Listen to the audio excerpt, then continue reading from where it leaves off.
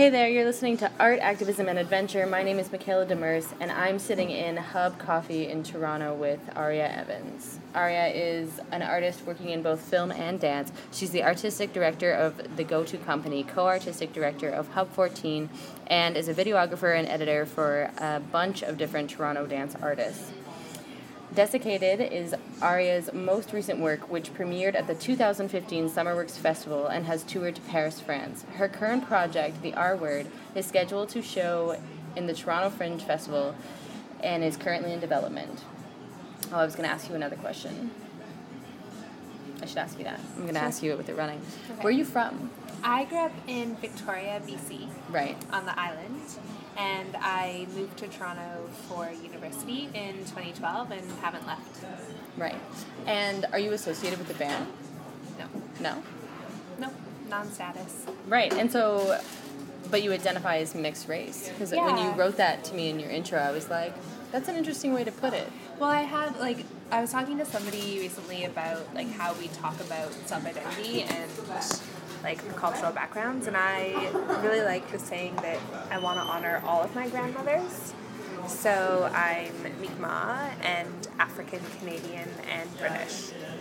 So it's easier to just and I mean I'm a visible minority, but I always say that I'm mixed race. Right. Because people, when they talk about their cultural background, I was talking about this with someone the other day. I feel like there's so many politics around the words that they use to describe themselves. Yeah. So, do you run into people that have problems with that? Have problems with the way that you choose to describe yourself? In a way, I think the most common question I get is, what are you? You look exotic. What are you? You look Spanish. What are you? You look this way. And I find that question really interesting. What are you? I'm human. Yeah. I'm a human being. I'm a female. What do you mean? Who am I? And then it's clear what they're really trying to get to. But, definitely in the Indigenous community, there's a lot of questions around, status, non-status. If you're a Métis, which means that you're, half white, half Native. So I think within that community, there's definitely a lot of turmoil around how you identify, because it's also about reclaiming what's been lost. It's taken me a long time to be able to be comfortable identifying as First Nations, and that's mostly because I didn't grow up on a reserve. I didn't grow up close to my traditional practices, but that's the Canadian government's way of suppressing a culture. It's by trying to make you feel like you shouldn't identify as that culture. Right. So for me, it's empowering to be able to say, I am First Nations, I am African Canadian. That community as well has gone through so much to be able to have cultural practices that are still alive today. Right. So that's good. Yeah. I think, because I always refer to myself as a mutt, which I think a lot of people probably think is a bad thing for me to do. Huh.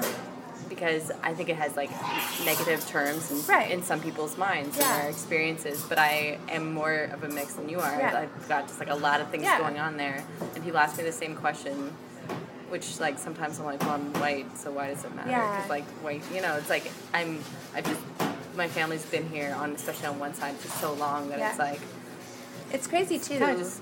I think it is also about the way that you look or the way that people see you.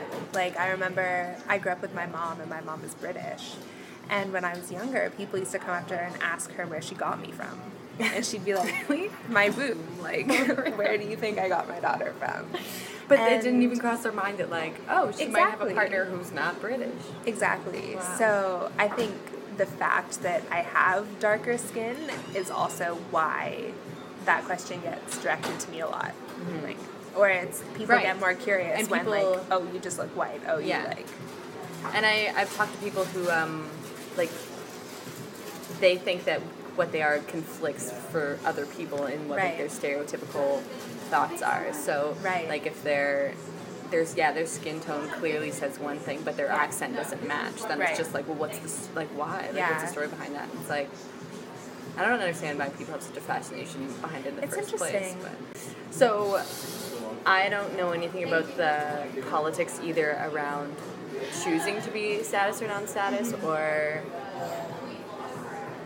communal kind of repercussions or not behind that. Yeah, the only way to be status is if you live on a reserve and the band on the reserve essentially like deems you a status Indian. Right, because I know that different bands have different standards or different things that kind of qualify you. Yeah, so some nations don't even qualify for status. Right. It all dates back to like government treaties and land claims. And all right. And so is that something that you either like could have done or could do that you have thought about and you're making a conscious decision not to do it, or is it something that more so has just happened throughout your life and you're okay with what's going on? It's more that I didn't grow up living with my father, and my Indigenous roots come from his side, so I never really had the opportunity to meet that community. And his parents moved off of the reserve and started dyeing their skin, like bleaching their skin and like straightening their hair every morning, claiming that they weren't Indigenous at all. And this is this like systemic passing down of like internal racism where you don't want to be who you are. And I feel like I am the first generation that's really proud of my mixed heritage, and I think the first step to move past that is to be able to say, like, sure, I did live on a reserve, sure, like, I don't have status, but I am First Nations and I'm proud, and like, these are all the things that are really special about my abilities as an artist. Yeah. Yeah, I definitely agree with that. There's also Aboriginal heritage in my background, way back when, but it's one of those things that I've had people ask me about, and a lot of the time it's like different company owners, whatever, they'll be like art people, right? And they'll be like, oh, are you Aboriginal? Because it's almost like it's like it would be, they just see opportunities, which is so interesting. Another bit of research that I was doing that I can actually remember this train of thought was this idea that if you are a minority, you have more opportunities in like certain situations. So like you get more scholarships for school, or you like have access to more grant money. Yeah, I feel like that's why they were asking me. And like we never really fully like vocalized it. Yeah. But they would figure out like, oh, you're from Manitoulin Island. Like, are you Aboriginal? And I'd be like. Yes, in my sense, I feel like it is a part of my background, just like even if it's like a little slice that makes up my super mixed heritage, but like to you, no, because you can't make money off of it. You can't like, I can't be a reason to apply for something. But that's like, it's just such a backwards thing to think like, oh, there's more opportunities. It's like, no, there are like specific opportunities in place because of the lack of privilege that this group of people has experienced in the last 200 years. Like, absolutely. But it's so interesting that misconception is so common. Yeah, and then I come across it as, someone who doesn't even really, I don't think I resemble Aboriginal people. And so, but it's like, it's a stereotype that I even come across in my experiences.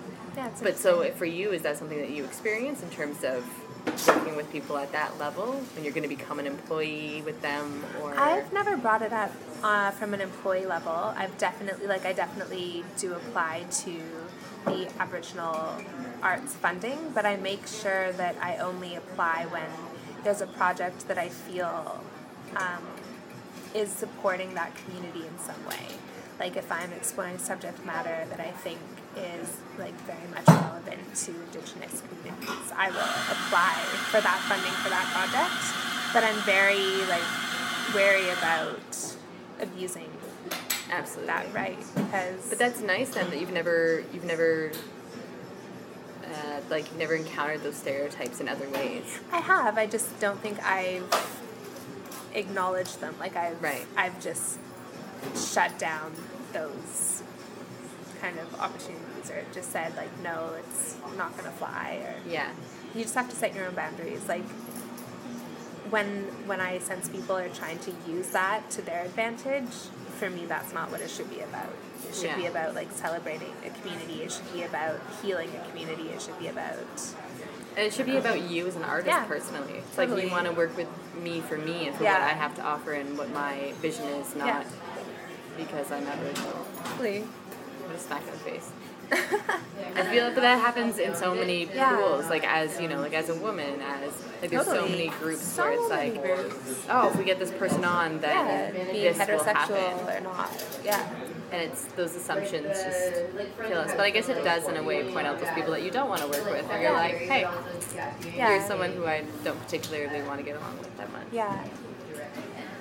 So that was one of the things that you had mentioned about talking about was that kind of misrepresentation in the arts or lack of representation. Yeah, I just feel like there's very little diversity in the arts, especially in our Toronto community. Like, I even going into a class at like GMD, I like look around and I'm like, okay, like it's so like where's the representation for these other like beautiful cultures that exist in our city? And the like Canadian Stage announcement came out for their season, and I was like, you may be bringing projects that have diverse cast members, but none of your choreographers, none of your directors, none of your writers come from any other ethnic background. And I think that like it's 2016, it's Canada, like we're a multicultural country. We need to start supporting artists. Like, do they think that an artist is less than because they have a different cultural background? Is the work not as good? Like, definitely not. Yeah, no, and I think it gets more into a place of like who's making those decisions, Yeah. and then why are they making those decisions. But I Yeah. feel like it's also like, I don't know, my mind just jumps to like this group of people that run Canadian Stage, the board that chooses those Yeah. pieces, and they choose people that they know, and if that board is like, oh, a bunch of white people running Canadian Stage, and their friends are then for like therefore Yeah. a bunch of white people directing and doing choreography and writing, and so those are the people who get pulled in.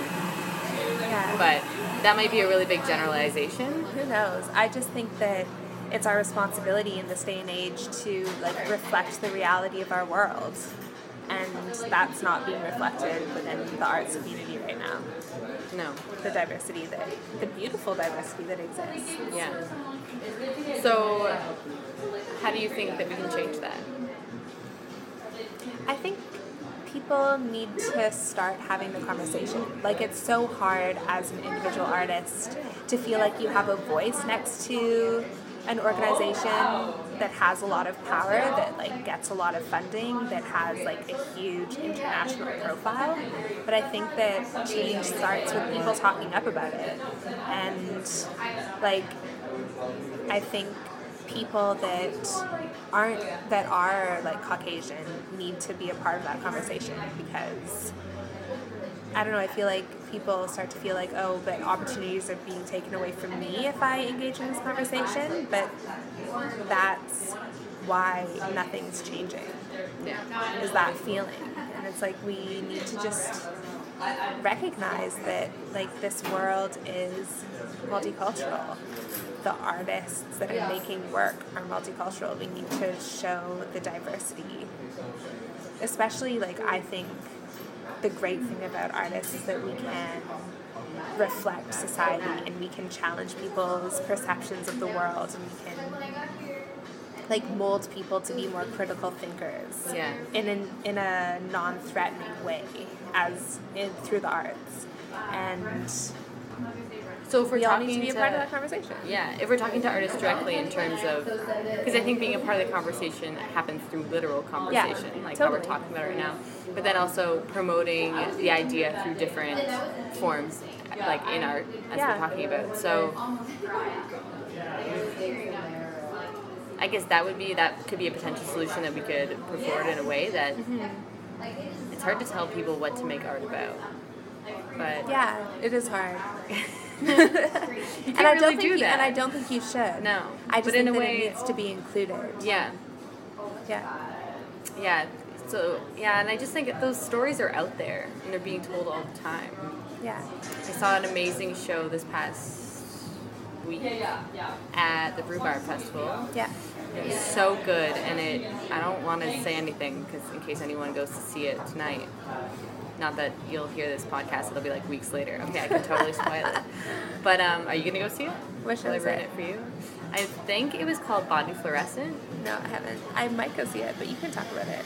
I won't give away the like huge twist in it, but it was so good on playing. I mean, the actress was a one-person show, which I always think is amazing because I'm so terrified of solo work. Yeah. And the fact that she was so invested in what she was doing and had absolutely no fear. You could see there was no nervousness in her. And she was playing, she was like, I really don't want to say juxtaposing, but I'm going to say it anyway. These two characters against one another and just like slipping in and out of each character so seamlessly. Yeah.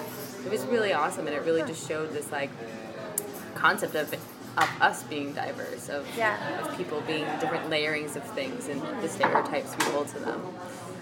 And I was just like, like people need to see this show. Like when you watch something like that, you're like, everyone needs to watch this. But getting something like that elevated to a platform like Canadian Stage where people could actually see it I guess that's the mission. That's kind of what we're going for, but it's such a stretch. It feels like impossible. Because, okay, so this is something that I think about all the time. When you think about, like, the structures of art, and then when you are trying to, like, work through those positions of being like, oh, I'm an emerging artist. Yeah. Oh, I'm, like, mid-career, I guess. And then, like, one day maybe they call you a senior artist? Is that what it is? Well, what's really interesting is you can be an emerging artist in your 50s. Totally. But we have this perception that, like, young artists are emerging. Yeah. And inexperienced. Inexperienced. But, and then these performance venues kind of pair with, I feel, those positions. So you don't see a whole lot of emerging artists on those venues that are, Canadian Stage or even like the Harbourfront Centre. Like I feel like they're very... I think it's mostly just like a lack of funding and the pressure to have people come see the show. Like if you, as a organization that programs work, if you program people that are well known, that like have a reputation, it's less of a risk knowing that you'll make a certain amount of money versus like an artist that people don't know, that people might not come and see. It's more risky. Right. And like the funny thing is art, it's all about taking risks and it's all about they're playing pushing boundaries, but these organizations that have the resources are playing to they're playing this game of like, oh, if I bring this artist in, they have like this huge network of people that already support them. But that to me is such bullshit because like you also have different layers. Like you have people who have memberships to these theaters and they are going to go regardless of what you bring it in because they trust you as a presenter. Yeah. And then who's to say that someone young and emerging is not going to pull out more people than established artists? Like I've been to young emerging shows that are packed because well, this is the only show I'm doing and like it's my first one, whatever, right? And then I've also seen more experienced artists get out of show and not have anyone waiting for them, just being like, gonna go home now. Because like they didn't bring anyone. No one came out to see them. They do shows all the time. So I don't know. I think that's kind of bullshit. And I guess in a way that would be their job in contributing to this conversation. Yeah. Which Canadian Stage really dropped the ball on that one. This year, yeah. Yeah. But yeah, I mean it's That's where it goes. Yeah. Well, so then expanding, because we've been kind of talking about your mixed heritage and how that can be either like an empowering or limiting factor as an artist. But something that I think about as well for artists is that label of being an artist, which is kind of what we're talking about too with like emerging artists. And I always think it's different than other jobs or career paths in a way because no one deems you an artist. I mean, I guess people try, but when you become a doctor, someone gives you a piece of paper and it's like you're a doctor, and you have this like certificate to prove it, and you have the education, and you have this role, and you have the letters attached to your name. But I think a lot of the time with art, that's not the way it works. And so, and because I'm a young emerging artist, it's something that I think about all the time because days will pass where I'll do a lot of work on me and on my art and things that I want to do, and then there's days that will pass where I won't get to it, either due to like commitments or just life or whatever. And there's this constant influx of like, is this like just something in the moment? Am I going through a phase, or is this something that I'm a part of me? Yeah. Is this like something I'm invested in? I've always thought of myself as like a social detective of sorts. Like when I think about being an artist, I think about like researching and like finding where I think, well, I mean, it's different because I feel like my work is very like socially driven. I like tackling like social issues. I like looking at like social stereotypes, and I like my goal has always been to show people that like we are all the same no matter what our background is. Like we're all people, we've all had similar experiences, and that like art can bring us together as a society because they can see that like the people that they're watching have had similar experiences to them. So it's different when maybe your work isn't social, but I've always felt that like to be an artist is really like I'm just being a detective. I'm researching. I'm questioning our society. I'm showing people different opinions, making them think about their own choices. But I feel like it doesn't happen 24/7, and like life does take over, and like there are gaps in when we're being creative and when we're not being creative. It's a hard career field to define, especially like we don't really fit into the 9-to-5 kind of swing of things. Like a doctor, like you said, will work like X numbers of hours a day, and they have a piece of paper saying that they're a doctor, but as artists we're kind of drifters. Mm-hmm. Like, is there something that you, I mean, being a social detective is definitely an awesome thing to try to think about. Is there something that you hold to yourself beyond that, or in pairing with that instills this kind of work in you?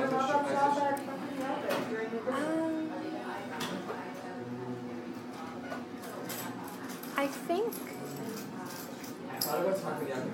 something, again, I don't think I word it really well. I think something that gives you, essentially something that gives you the confidence of saying, I'm an artist, bar none, like, with no hesitation.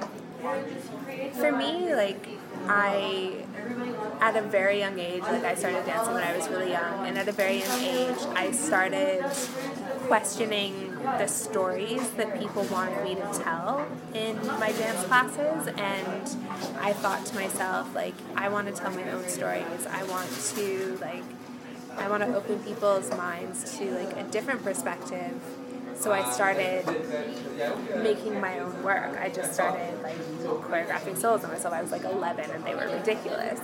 But from that stage in life, I just kept on wanting to share stories. I felt like I had something, not necessarily something to say, but something to pose to people. Like I always say that my work hints towards larger subject matter, and it allows people to question themselves and question their place in the world and question the perceptions that they have on certain situations.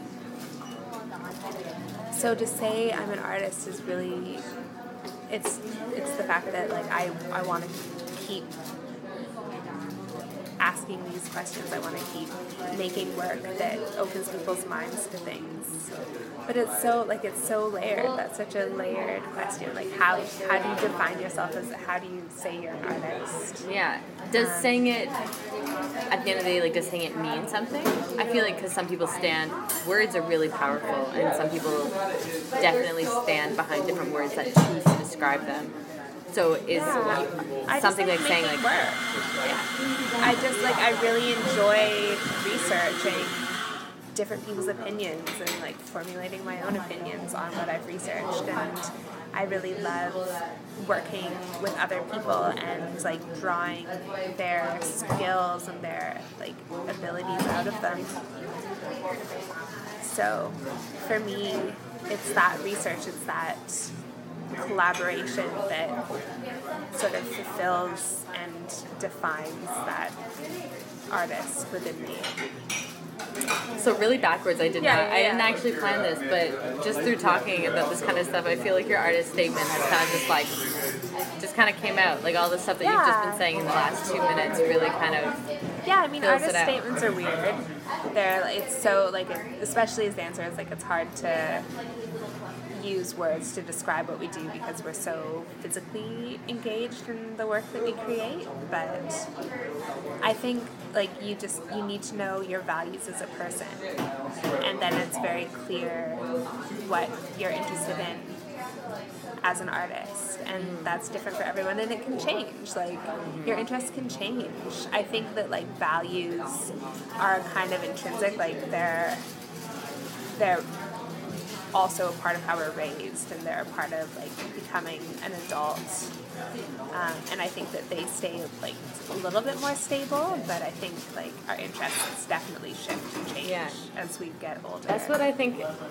Sometimes I think artist statements are kind of like bad interviews in a way sometimes, where it's like they're all kind of the same, but they're all, like, they all do have these small differences, but in general, like, I feel like people who are artists believe in art, they believe in the power of art, and they all have kind of, like, then different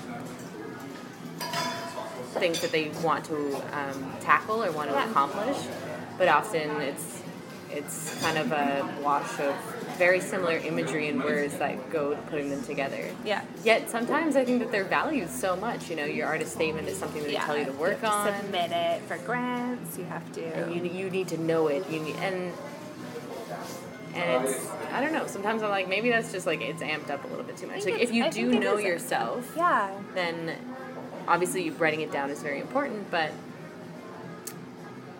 sometimes also writing it down can be hard because then you do feel sometimes, depending on what you're submitting it for, how long it's going to be in existence, that you're kind of also stuck to this definition that's like your that you've paired to yourself. Impression.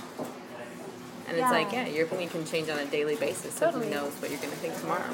Yeah, I think, like, it's really just about outlining your values, like what you believe in, what kind of work you like creating, and again, like, that can change, but it's always changing. I feel like my artist statement changes based on every project that I make. Like, it's never the same.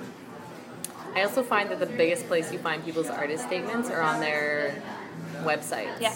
You go on their, like, a dancer and artist website. Yeah. But especially a dancer, because, like, if you go on a visual artist website, you can see their visual art, typically. Yes, totally. You go on a dancer's website, you typically can't really see much, except for maybe a couple dance shots that they've taken with a photographer. Yeah. You see a Maybe CV, a bio, an artist statement. Yeah.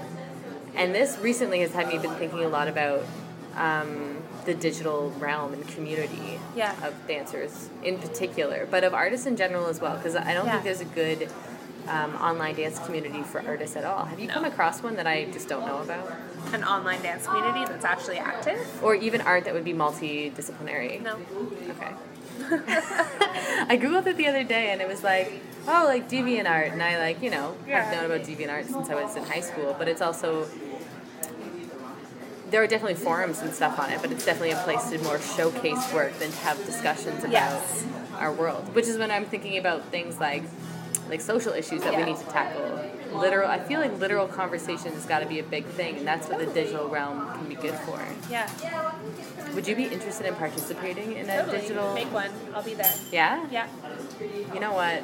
I don't know how to make it happen, but I'll make some phone calls. I'll make some phone calls on my cellular telephone, and we're gonna figure it out. Linking all the way back to your introduction, we talked about how you both do dance work and film work. Yeah. So, a big thing that I've also been thinking about a lot lately is how to manage everything. How to manage time in a day, how to manage your finances to make things work, how to manage the things that you need to do versus the passions that you have, the desires of creating things and making it all cohesive into one life? Yeah, I feel like a lot of it is trial and error, and a lot of it is learning to say no. Like, I worked in a cafe all through university, paying my tuition, paying for rent, and it was draining. Even as a student, that was draining, but it was good money. And then I graduated, and I knew that I couldn't do that anymore. Like, I was so angry at work with how I was being treated, and I was so tired at the end of the day, having done nothing, that I couldn't devote any time to my work. So, like, having had a little bit of experience in film, I was like, oh, well, that's, like, an interesting option. What if that's something that I wanted to pursue? Like, that you can make better money in film. It's like, this is interesting. So I got a job as a production assistant working for 2 multimedia companies that were totally unrelated to dance. And I was like, maybe I could be a production assistant. And the same thing happened. It was like 9 to 5, which was really 9 to midnight. That happens with film. Yeah, and it was like, it was so draining in the same way that serving was. And I worked for like 8 months, and I hadn't done any creative work, and I was just feeling so lost. And I thought, like, okay, like, where do I go from here? So they wanted me to extend that contract, and I was just like, I can't. I was like, these are the parts of the jobs that I'm interested in. I'm interested in editing. I'm interested in filming. Like, hire me to do those, and I'm yours. And that was like, to say that to my boss was terrifying. Mm-hmm. But it took me 8 months to realize that that's what I needed. And they said yes. They were like, okay, fine, you can work on your own schedule. We'll, like, let you know what you need to do, and we'll make it work. And I was like, okay, perfect. And at that time, I'd started working for, like, other companies doing, like, very little mini video projects. And I started realizing that, like, those interests aligned with my choreographic interests. And I was also, like, really enjoying that work. So I feel like I stumbled into something that was more stable, more sustainable, and also I was passionate about. But it took a really long time, and it took a lot of, like, ups and downs, and being, like, really upset with myself because I wasn't creating work, or I wasn't going to class. And now, and it's a lot of work. Like, being your own boss is a lot of work, and people don't talk about how hard it is. Like, starting your own company is hard. Like, as a freelance artist, it's hard. Mm-hmm. Like, you still live paycheck to paycheck. You still, like, don't know if you're going to get another project when a project's coming to an end. But it happens. You just have to, like, I think also as artists, we need to be enjoying life. I find my work changes when I'm in a dark place, which, like, it's interesting work, but I don't like that that downward spirally feeling. Right. Yeah, some really, people say that like, you know, being upset or emotional or sad produces good art. You can still be emotional. I think being emotional is great, but I think that, like, being happy should be the first goal. So finding something that you can do that makes you happy, that complements art, works. Like, a lot of dancers teach. A lot of dancers do, like, dance admin jobs, which, like, I tried and I couldn't do. There are ways that people find to complement the 2 careers, and I feel like I'm really lucky to have found film, because it is really fulfilling, and it's very different at the same time. But, like, you just have to say no. Because when that contract was amazing, I paid off my student loans in that year. Right. But I hated life. Yeah. And, like, when I got offered to extend that contract, like... To extend it? Yeah. Inside I was like, it's so much money, but in the back of my head it was like, you're so unhappy. Like, don't do it. And we have to make those sacrifices, I think, if we do want to pursue an artistic career path. Mm-hmm. But again, it's about finding like something that makes you happy in a different way than creating work does. Yeah. Yeah, because in a way I definitely couldn't see myself dancing and choreographing all day, every day. Yeah, no. There's definitely And this big relief there's not to enough doing money to do that. that too. But in a magical world. In a magical world, where yeah. there is, I still think that those other experiences, doing other Yeah. things, having other interests, is also something that Yeah. feeds art and the creation of it. Yeah. So I remember I was totally bitching about this like 6 months ago when I worked Yeah. an even shittier job than I do now, and I remember talking about that should be the goal of Yeah. dancers and artists, and that we should be able to do our work 9 to 5 like other people, and that it's I was just being upset because Yeah. I was angry at my situation as Yeah. well, but just saying how one thought that I did have that I thought was good was, imagine if artists did work 9 to 5, what kind of things would be produced? Yeah, it'd be interesting. The amount of art that would be produced and the quality of it. And if I worked my practice 9 to 5, it would probably grow quite a bit. Yeah. But then through further just thinking about it, I definitely started to value those other experiences that I was having. Yeah. Even the ones at the crappy jobs where you still learn things mostly about yourself that Yeah. then slip into your work and help you to define it. Yeah. Which is also kind of like hints on that researching that you feel like you do. Yeah, or just like observing. Yeah. Yeah. At least for me, like, because I like to make work that's socially relevant, I find that like observing society and observing people and like looking at our day-to-day lives is a part of my work. Like, I feel like in a way I am always working, but it's just a curiosity Right. that I have. Right.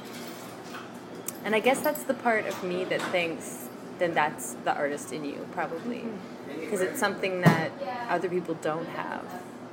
Yeah, That or other other people aren't interested in. Or, Yeah, and I'm not saying it as a negative Yeah, thing, no, like, not at you all. suck because you're not an artist. No. But they don't go around the world Yeah. with their eyes open, with that Yeah. lens of wanting to see things to then, interpret them into a different way. If I Yeah. just go at my job as a doctor, I'm doing really good work while I'm at Yeah. work, and then I get off work and I take the subway home and I'm living, with Yeah. my family. There's nothing wrong with that life, but there's that.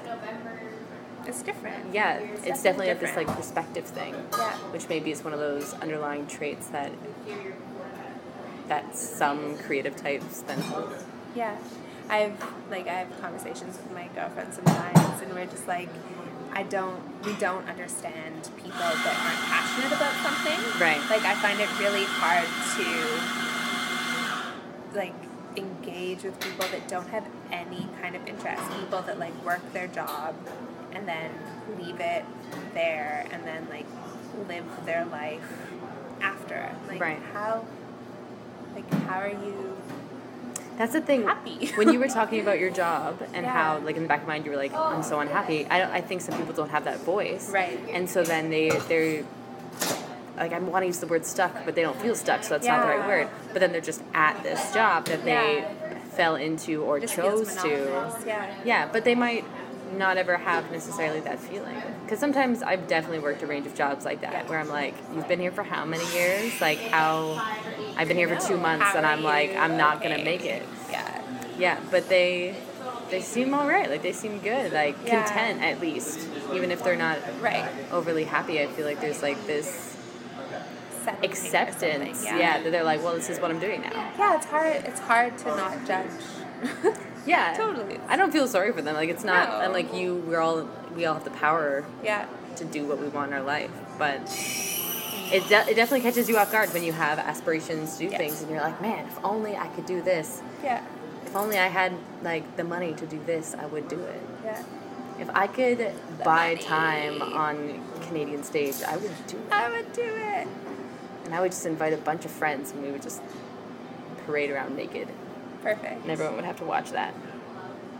It was interesting, the demographic at the show last night. It was like maybe 20 people around my age, like Right. under 35, and then everyone else was like over 65. Okay, And this I is was what I'm talking about. what? Because I went there, I've totally already said this on a previous episode, but I went there like last week for a show, Yeah. and it was the same thing. It was I'm white like, where old are all people. these people? Yeah, I know. And that's what I'm saying. Like, those presenters, I don't think they have to worry. Like, Yeah. those people are going to keep going They're back gonna to come you. anyways.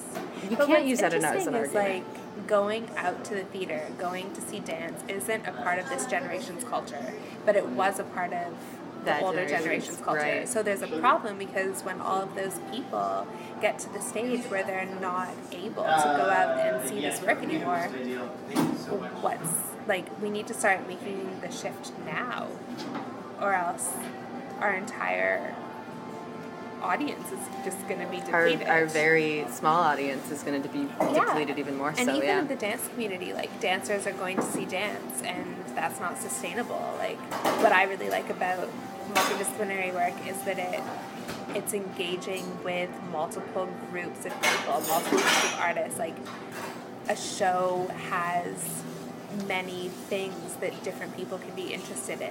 So if somebody is like really interested in video and there's like a projection element, that's what they go to see. If there's dance and like theater, you get both of those patrons. Like, I feel like the way to engage a new audience is like to continue to produce multidisciplinary work, which is sad because then it's like, is dance becoming obsolete, which I hope not, but at the same time, like, I think we need to make that shift in order to Right. save.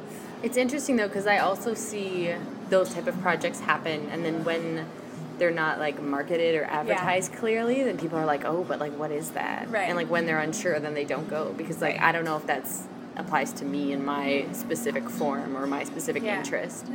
And so then Yeah. I think it can It like needs- swing one yeah. way or the other. Like it really Everyone hit just it needs off to well. hire Or, a marketing. isn't that a service that's offered somewhere? Probably. Yeah. Oh yeah, there's lots of people that do arts marketing. For cheap, on the cheap. Not so much on the cheap side. But they do it really well. They do. I'm so bad. I could really use a step in that direction. That's what your priorities like come in. Yeah. Like, what am I going to focus on? Yeah. Probably not advertising. No. And that's the thing about art too, is that when it almost breaches that peak of then being advertised or being marketed, then it's entertainment. Yeah. It's interesting. So complicated. Yeah. That would be another, I mean, audience expansion is always the thing that people are talking about, Yeah. but definitely making it more integral to kind of our current and upcoming generations of Yeah. being a thing. But I guess it's always what film is for. Yeah. Yeah, well, we're such a media-driven generation because we grew up with laptops, we grew up with cell phones, we grew up with iPads. That's not going to go away now. No. Just cold turkey, just cut that out. Yeah. But is film then for you something that is an extension of your creative voice and being able to shape something for people to see? I think The digital realm and then the physical realm are two very far apart places. I think my like creative interests in dance and film are very different. Like, what I like about film is that it can create a permanent moment in time, whereas dance, like, every performance is different, every performance is fleeting, and the audience sees like the broad picture. But in film, you can like direct people's gaze. You sort of have more control over what people see, which I think is fascinating. But like, most of my film work isn't about creating a story. It's about like filming to create that permanent moment in time. Whereas like my choreography is more of a creative venture. Whereas I feel like film is more of a job. But I think like the possibilities of film are really exciting. Like, you can defy gravity and you can like make the impossible possible. But it's different. Like, I feel like the work that I've done, it's all like the film work that I've done with my dance performances is complementary to the dance. It's not its own equal voice, which is something that I just haven't gotten around to yet. Right. Well, I mean, it takes a while to develop anything. Yeah. Like even that sense of being an artist, or that sense of having a current version of your artistic statement. All these things are like something that you need to, in a way you can't rush. You need some patience for them, which I'm really terrible at. Bad at patience. Yeah. Well, when you want to, you want to make those life-changing... I know, you want to do everything. Yeah, just because it's like, I don't want to work this shit job anymore. I want to make these life-changing moments where I'm going to progress. But some things, they're with time. Yeah. Well, what are you interested in?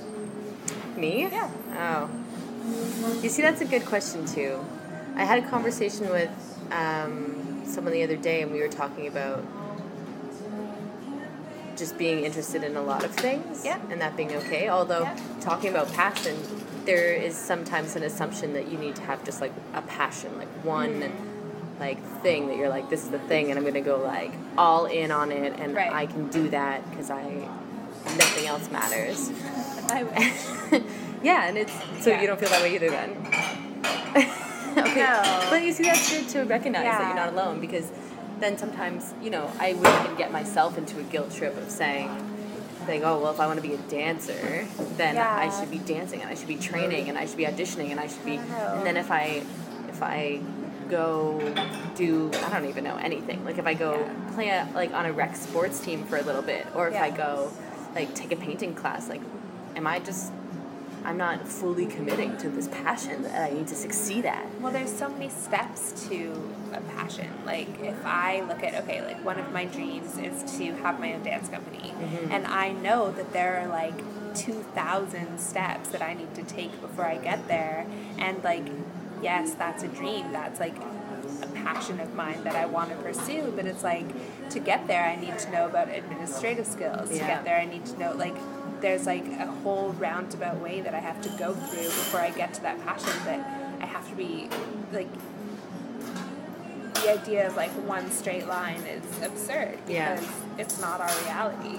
And that's half the stuff that people would say is exciting. I mean, going on that journey of, like, getting to that eventual goal. Yeah. And say that's what life is all about. You might get halfway there and be like, hey, this is really interesting. I'm going to go this way instead. Like, that's kind of how I stumbled into film. It was like, hey, I didn't know that was a possibility. Cool, let's try it out. Like, I didn't even know I was passionate about it until it like dropped down in front of me, and I was like, oh, cool. Like, let's try that out. Yeah, when you accidentally run into something, that's definitely, it can be amazing. And then those things also sometimes are only really great in reflection, when you're like, oh, I ended up doing this thing, which actually ended up being a kind of changing moment for me, but I didn't realize it at the time. Yeah. Yeah. I feel like a lot of those things personally for me are very subtle, and it's like they all played a little bit of a role, but they weren't those big aha moments, which I do hear people talking about in the arts, especially when they're in university. Yeah.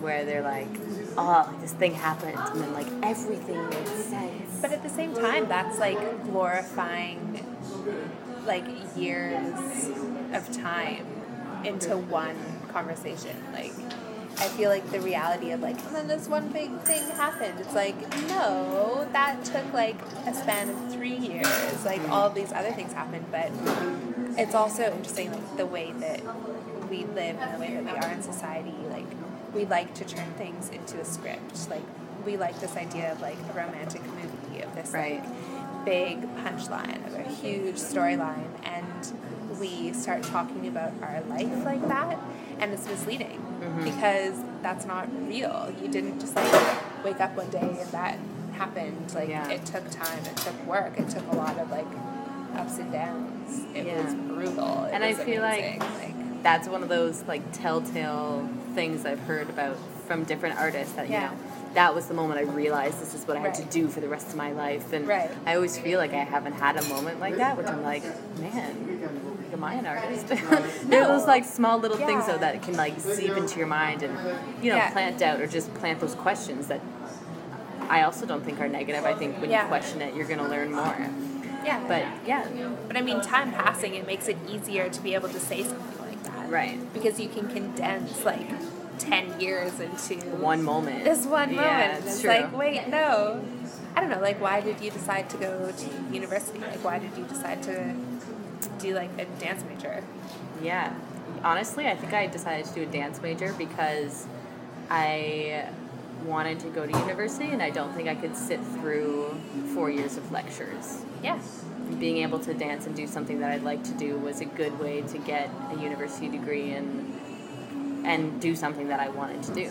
I originally wanted to be a kinesiologist, and I found the university as far away from my home as possible that offered, and I like really liked dancing, that offered both those programs and went to that school.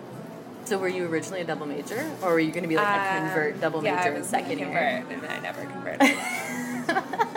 That's okay. I took my first anatomy course, and it just didn't work out. Right. Well, tangent. A girl that I went to school with double majored in dance and kinesiology. Super, like, you know, whatever, great all-around student. Yeah. Graduated same year as me. Now she's going to become a family lawyer. Oh, wow. Yeah. Crazy. And I just love that story because it just makes me just shove it in the face of people who are like, what are you going to do with a dance degree? I'm like, anything I feel like I want. going to university just teaches you how you learn. And that's that's the most important lesson that I think I got out of school was like I really understood how I consumed information. Right. Like like found out facts of information. Yeah, I just like I learned more about myself And that being said, I remember really distinctly in fourth year. I think I was ready to be done after like second year, but I remember distinctly after fourth year feeling like I was ready, and I didn't know. Ready for what though? Yeah, but that was the thing. Like I knew I wasn't. I knew that I didn't know what was going to happen next. Yeah. But I was ready for that. I was ready for not knowing what was going to happen, the fact that it was going to be hard, and dealing with those struggles. Because I think I understood that I would never be fully prepared in school. There was nothing else I could have done to, like, better my chances of being successful, like, once I graduated. It was just like, no, it's going to be a struggle, but, like, I'm ready for that struggle. Like, let me out, let me deal with it. I didn't dance for, like, 7 months after graduating. I didn't dance.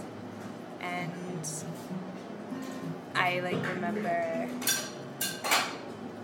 just being really lost and confused, and I, like, decided that I needed to change that. Yeah. Like, ready for what? Like, yeah. I don't know. Ready for whatever comes. Yeah, you just have to, I don't know. And that's the power of it, too, that you can make one of those, like, mental decisions based on how you feel. Yeah. And you can change it all. Yeah. That's really awesome that you got to work for a film company as a production assistant. It was cool. That's awesome. Yeah, well, I mean, it was horrible, but it was cool. It was a great experience. And, like, I still work for one of the 2 production companies now, and it's amazing. It's sustainable work, and I work on my own schedule, so I'm really happy. That's beautiful. Yeah. Being on someone else's schedule is definitely... It was hard. I think I'd like to cross off my list one day. Yeah, that's a goal. 9 to midnight. 9 to midnight. It was, it's good. It's just a lot of work. Yeah. And I also found out like what skills I have and what skills I don't have in that job. And I was like, I'm the creative person. Keep giving me the creative jobs because this schedule planning is not for me. Right. That's fair. Though, I mean, those skills are so useful. I use them now. But yeah, and those are also the people that you value so much later. Yeah. You're like, I can't do this. You can do this. Let's work together. I value you. Do this for me. Cool. Yeah. Well, I think we have to start to wrap it up. So much talking to edit. I know, but that's okay. I always just have to be like, How long do you wait. turn them into? It really depends. They've varied from like 45 minutes to over an hour, so Not so bad. it's all good. But to end, I always ask people for some recommendations because I'm just looking for new stuff and influences. So, a book.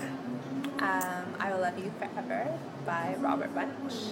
That's gold. It's one of my favorite books, and it was written about a miscarriage that him and his partner had.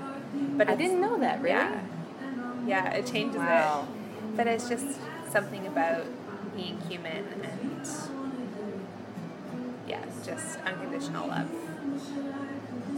Kids' books are amazingly, I just think they're probably the hardest thing to write. Yeah, Because I they're know. so poignant at one topic that they just get Yeah. at the essence of something, Yeah. but in like a very easily understood, beautiful, simplistic way. Yeah.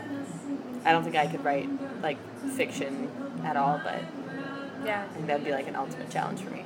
Yeah. Music of some variety is something you could listen to. Anything Tracy Chapman. Do you have a track of album I that you like favor? Baby Can I Hold You Tonight. That's my favorite song of hers. But I don't know, all of her like top hits are pretty spectacular. It's cool. Did she come out with something recently? I don't think so. No, I It's have all really old. definitely. Yeah, my mom has a couple albums, Yeah. like CD-ROMs, CD compact discs that I would listen to. But it's always good to see if they're still kicking and what they got going. Yeah. And then the last thing is just another thing for you to recommend. I would say instead of watching Netflix, watch TEDx Talks. And do you have a TEDx to recommend? I just watch them. I mostly, when I'm doing research for a project, I like to listen to the various conversations that are being talked about, and like the one that is most relevant right now, there's really interesting talks on privilege. I don't know the guy's name. So because they have a website, right? Yeah, you just they like have a website, Google yeah. privilege and then you watch it. Yeah, TEDx talk on privilege. It's just interesting. But I mean, like, I watch so many talks when I'm researching a new work. I just think it's an interesting, like, high quality opinion. Yeah, and you get a good range. Like you get Yeah. people coming at one issue from a bunch of different perspectives. Yeah. And is TEDx, I'm not exactly sure how the brand works, because I know you can host TED Talks all over. Yeah. But TEDx is like a specific series, or is it a specific location? I think I don't actually know. I think it's a specific location. But I know it's like a curatorial thing as well. yeah, they probably have some kind of quality control. Yeah, I'm sure. It's friggin' I don't know. TEDx. I don't know how it works. That's okay. As long as they keep bringing great content. One of my roommates always sends me TEDx Yeah. talks too, and I'm like, yeah, it's a good thing to pass around. Yeah. Cool. Well, can you plug your next show coming up at the Fringe Festival? So this summer, the Toronto Fringe is running from June 29th to July 10th, and I am presenting 2 new works. The show is going to be called The R Word, and there will be a double bill with Ranked, which is a duet, and Relapse, which is a duet, and Ranked, which is a sextet with 6 dancers. So it's really fun. That's cool. Yeah. And I won the you're. lottery. I won the lottery. Yeah, because that's how Fringe is done. Yeah. For how it's done in Toronto, anyway. Yeah. Yeah. That's good. Awesome. Okay, cool. So that's the summer, and we'll all go to see that. And I just kind of wish it was summer right now, but I know. I guess we'll live through it. I spent the last week in British Columbia, and it was 12 Oh, did you? degrees, and I was walking around in sweaters. It was delightful. And then I came back, and it was like the coldest day of the year. It was like minus 20, and I was yeah. like, I want to die. Cool. Well, thanks so much for talking to me today. Thanks for having me. Awesome. And we're going to listen to some Tracy Chapman to play us out. So Yes. get ready for that. Yeah. Okay, cool.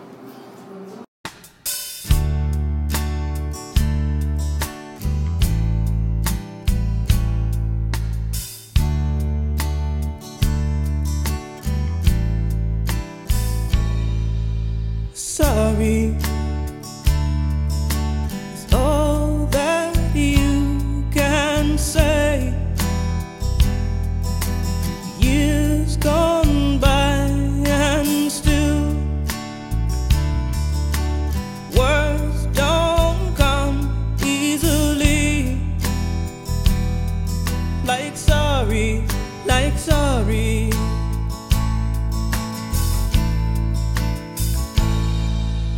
forgive me.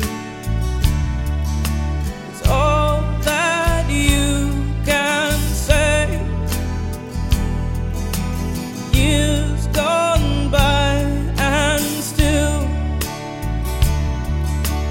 words don't come easily.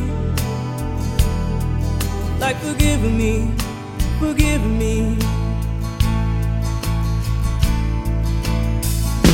But you can say, baby, baby, can I hold you tonight? Baby, if I told you the right words, ooh, at the right time, you'd be mine.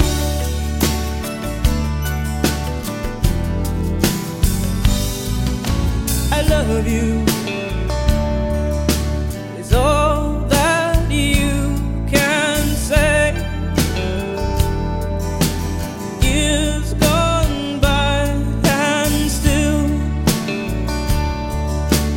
words don't come easily.